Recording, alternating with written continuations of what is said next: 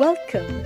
You're listening to Latin Waves with your hosts, Sylvia and Stuart Richardson. Latin Waves is more than just hot rhythms. This is a show about community, about creating a culture that is inclusive and based on fairness. Because everyone deserves dignity, respect, and has something to contribute. A new world is possible, and it all starts with us. I am delighted this afternoon to be joined by Raul Burbano. He's a journalist, he's the director of Common Frontiers, and he's also a member of the Colombian Working Group. Thank you so much for joining us, Raul. Thank you very much for having me, Sylvia. It's always a pleasure to be on your show. In some ways, disheartening that every time we meet is about some kind of, new layer of impunity. And I'm reminded of one of my favorite poets, Eduardo Galeano said, does history repeat itself, or are the repetitions only penance for those of us who refuse to remember, or have been incapable of listening? So I wonder if we could start the conversation by talking a little bit about the new layers of impunity that we're experiencing, that people in Colombia are living with, and to perhaps deconstruct a little bit, not only the zenith of this problem, where it all sort of is rooted, but also what we as citizens can do. Absolutely.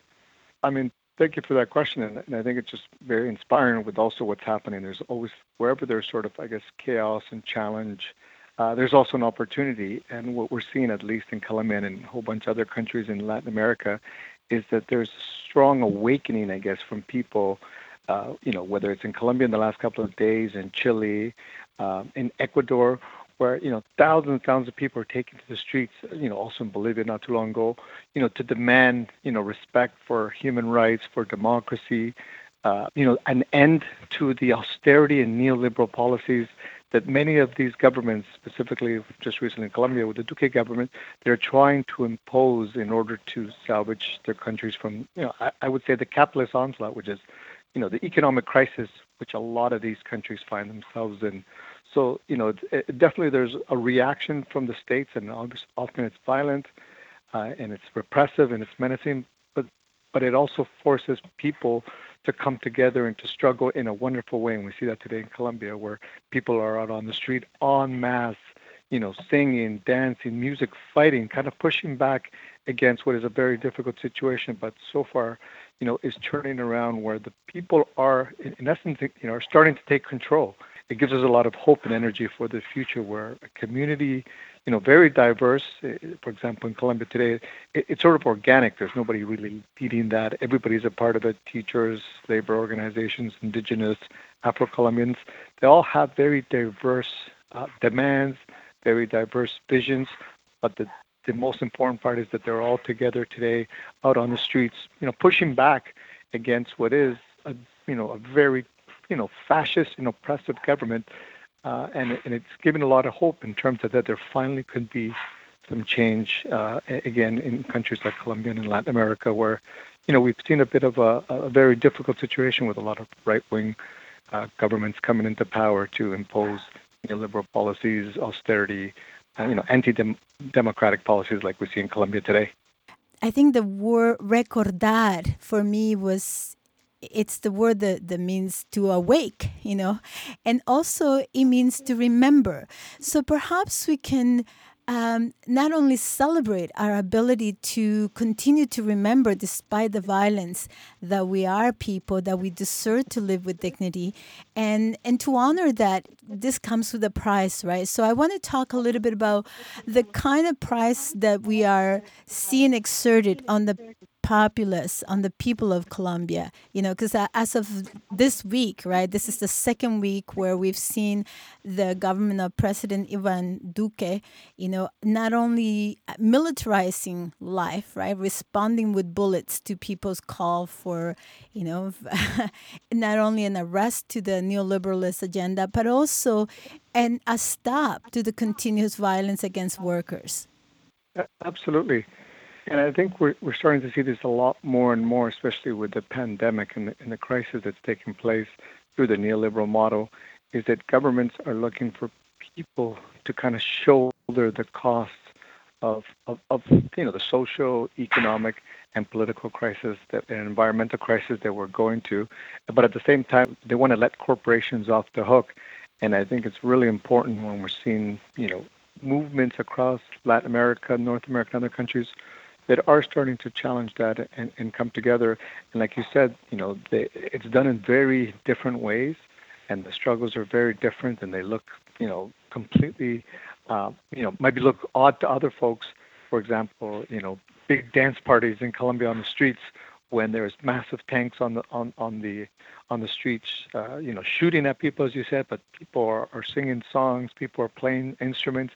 It's really incredible how people are, in essence, are creating their own paradise within a bit of chaos in order to show their resistance and in order to show their opposition to really what countries have been doing, which is just destroying the environment, stealing the resources, creating a precarity that is unimaginable. Over the last little bit.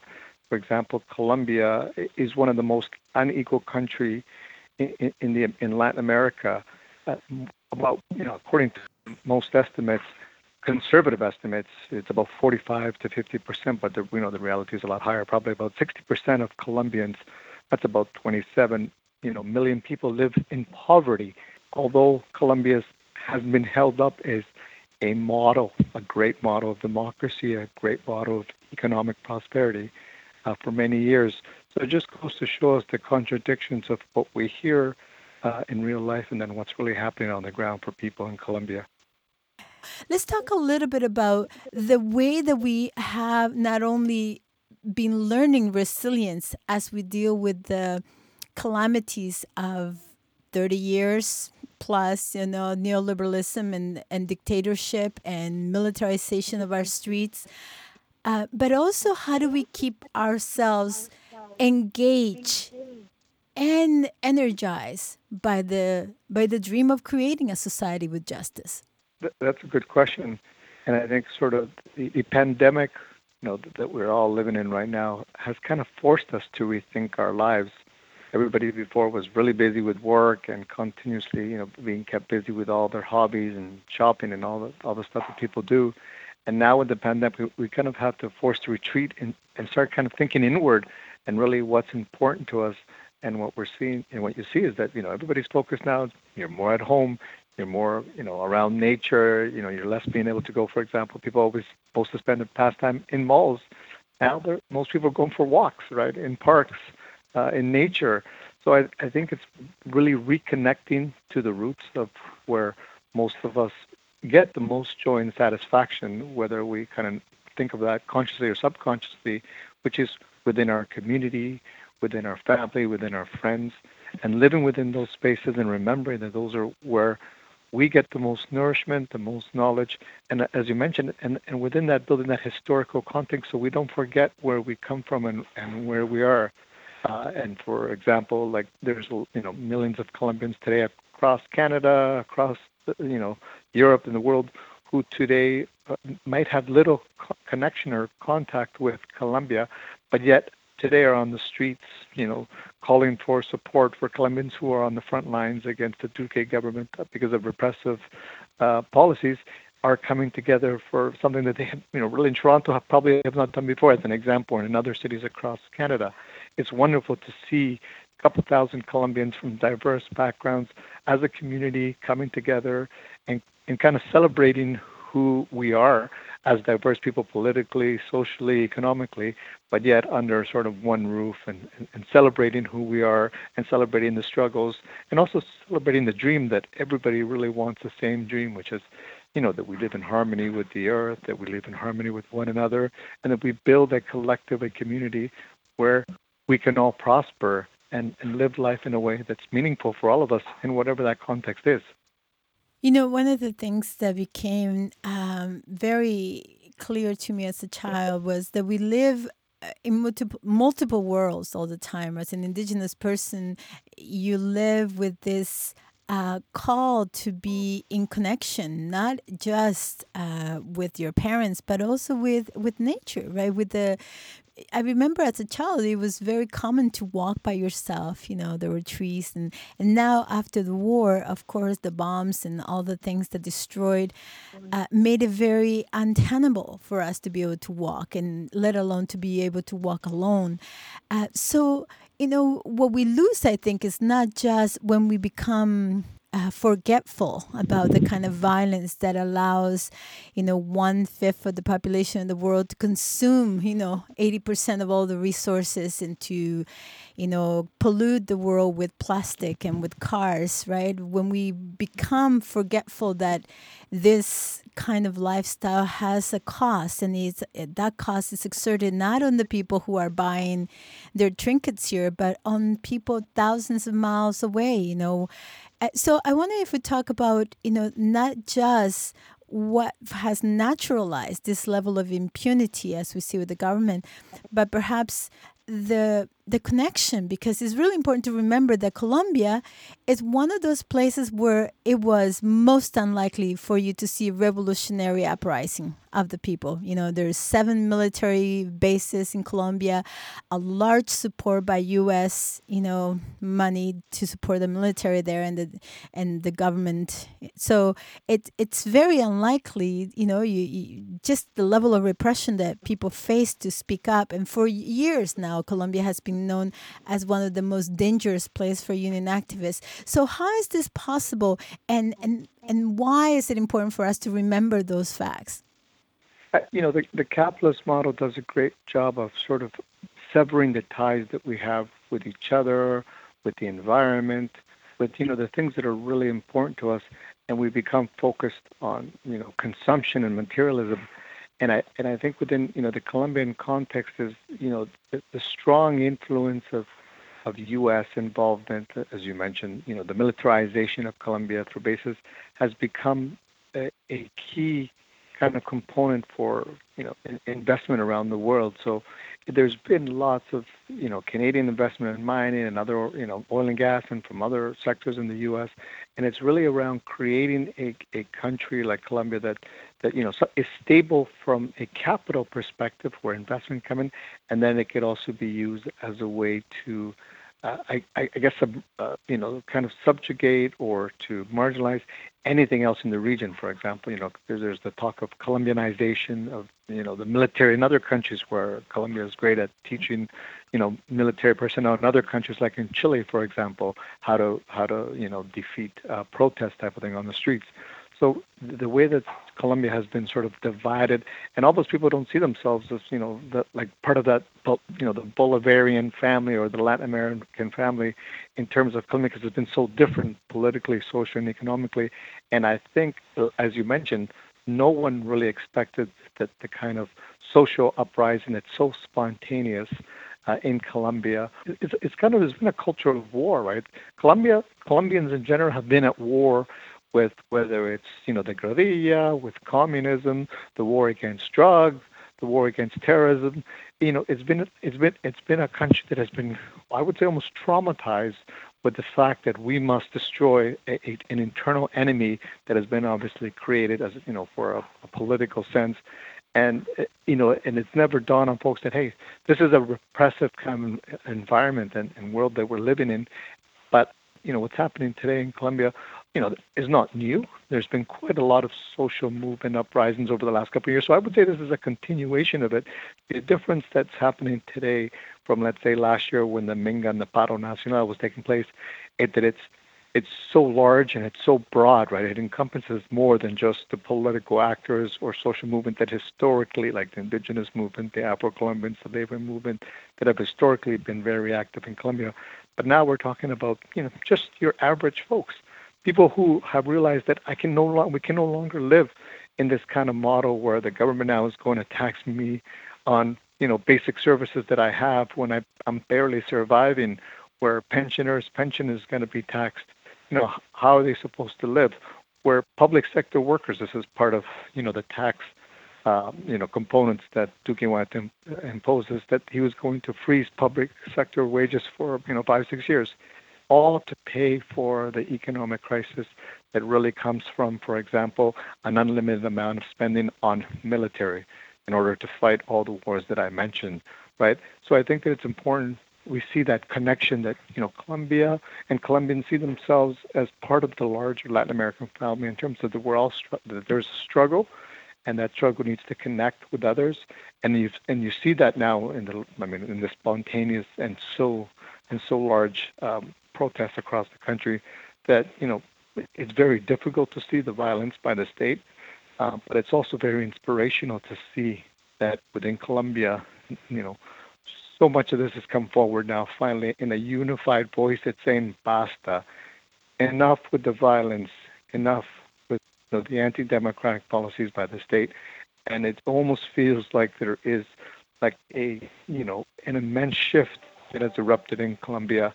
And for the first time in a long time, I'm hoping that there is going to be a real significant political change, because in the past the government has been able to sort of undermine all these movements by saying, sure, no problem, we will engage in dialogue, and then sort of let that energy dissipate and then move on, and then we get another set of repression.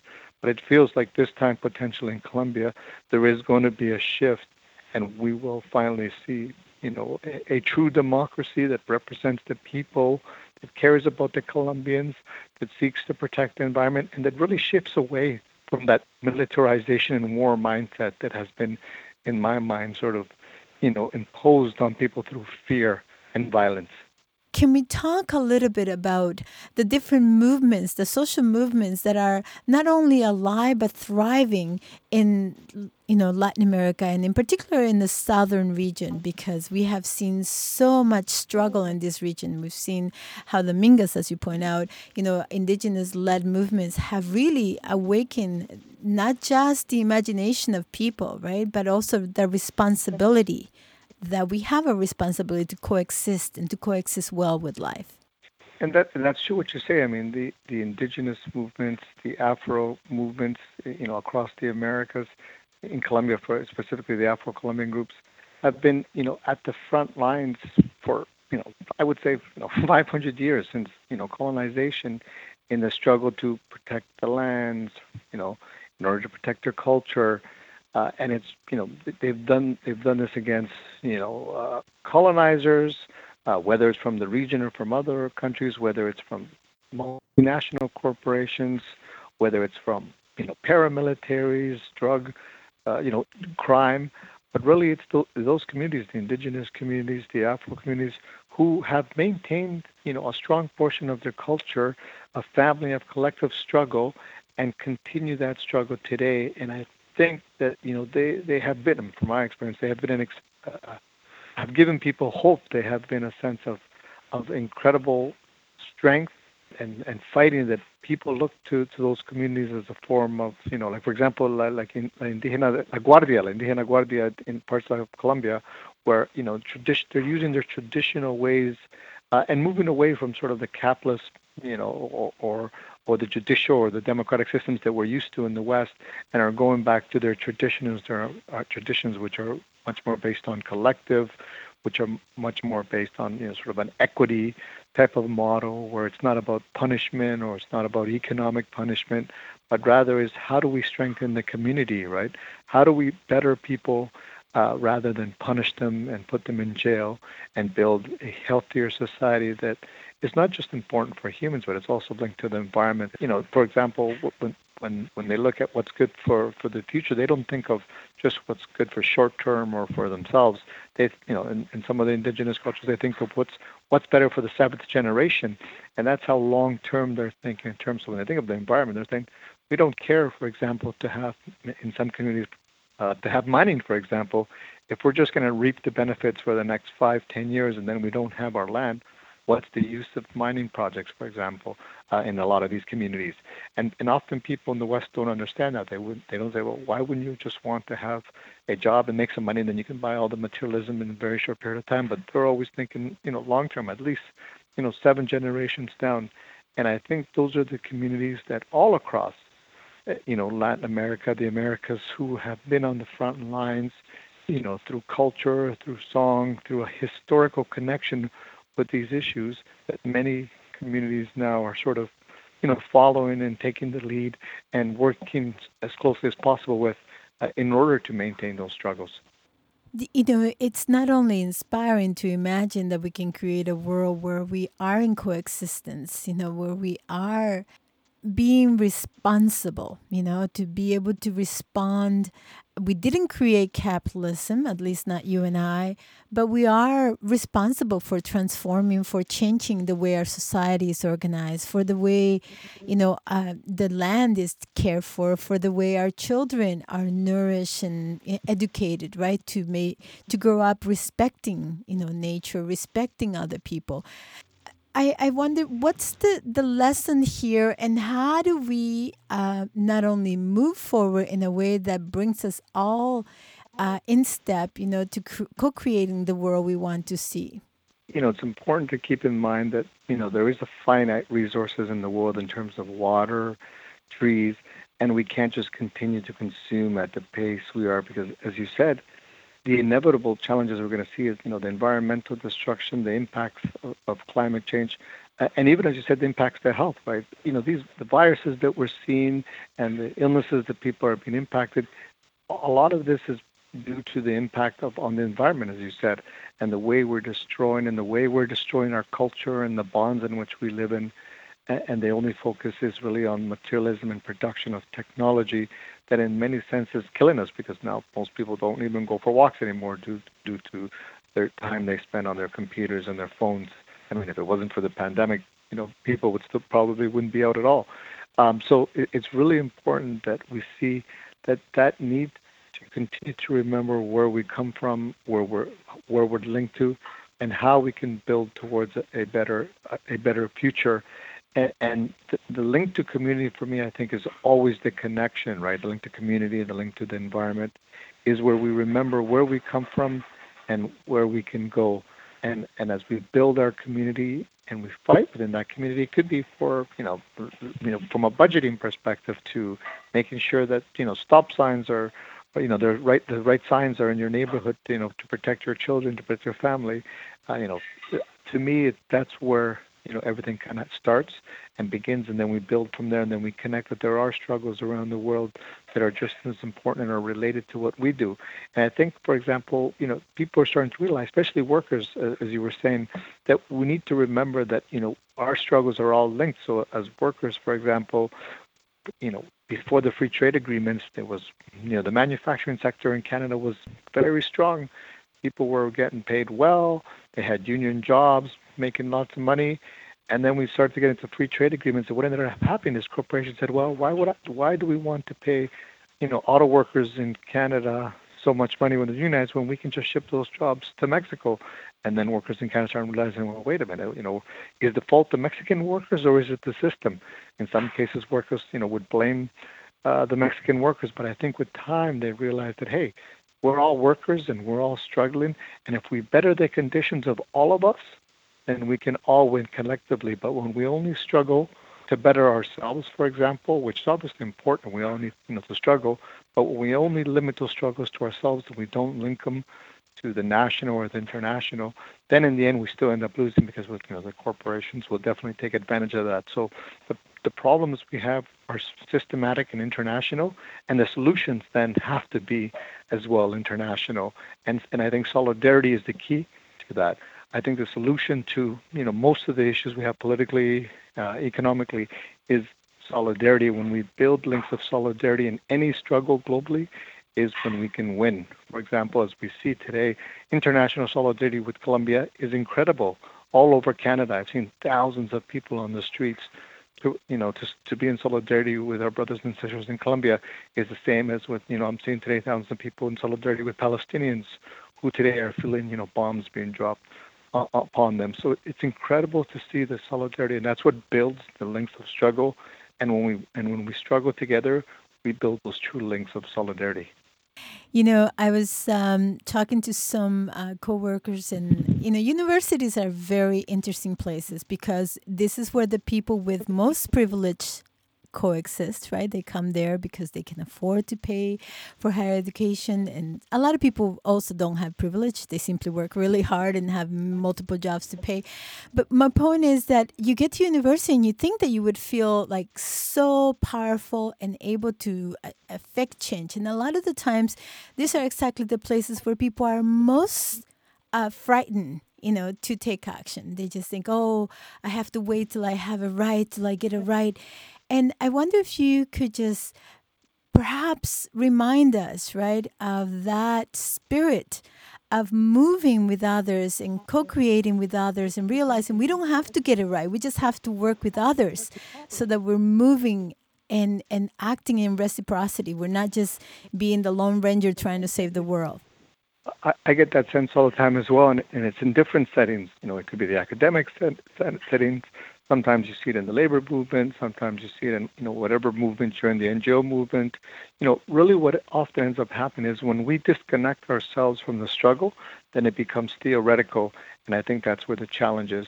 The key in order to build that true reciprocity and solidarity within anywhere, my experience a lot is within the labor movement, is when we're in struggle together. So it's not just good enough to put out, for example, a statement and say we are in solidarity with people struggling, but it's when you realize that you are in those same struggles and then you struggle as well. I think a perfect example is Colombia. There's many reasons why people are out on the streets today in Colombia, but one of the main reasons is to fight an austerity agenda, like a neoliberal austerity agenda. That is the same austerity agenda that we fight here in Canada, that people and that workers fight all over the world. The people in Colombia want jobs. They want to end the precarity. They want to have access to health. They want to have access to the vaccines, basic things that is the same things that we all want here in Canada. And if we forget that they're struggling for the same reasons that we struggle, and if they win, if they can beat back austerity agenda, which at the moment they've forced the Duque government to retreat on its agenda, which is an incredible feat based on the amount of violence and repression that they have experienced, then it's a sign for us here in Canada and for people, I would say in the global north and maybe in the universities and in the areas that when we see people are afraid to struggle, that it shows us that people can overcome all these adversaries with a lot more difficulty than we have. We're fortunate in the north that we have a lot of resources, we have a lot of financial capital, and we could do a lot. But often, as you said, is that fear, that will I lose my job, that fear, will I lose my title, will I not get that next promotion, that sometimes separates us from really, building those close links with struggles. And I think the key is that we realize that, we're all workers, most of us, and we link those struggles together. And the reason why we support Colombians who are fighting a neoliberal austerity agenda is for the same reason that I would fight a neoliberal austerity agenda here in Canada.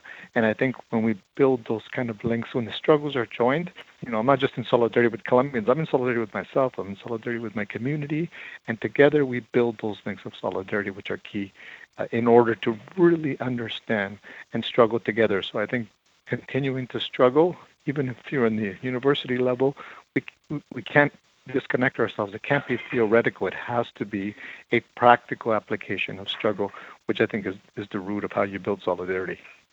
Thank you so much for being with us and not only inviting us into engagement with life cycle, because in many ways our struggles are inviting cycles of life, a new vision of what can be, a life that is interdependent, in solidarity, in mutual reciprocity. Thank you again for being with us.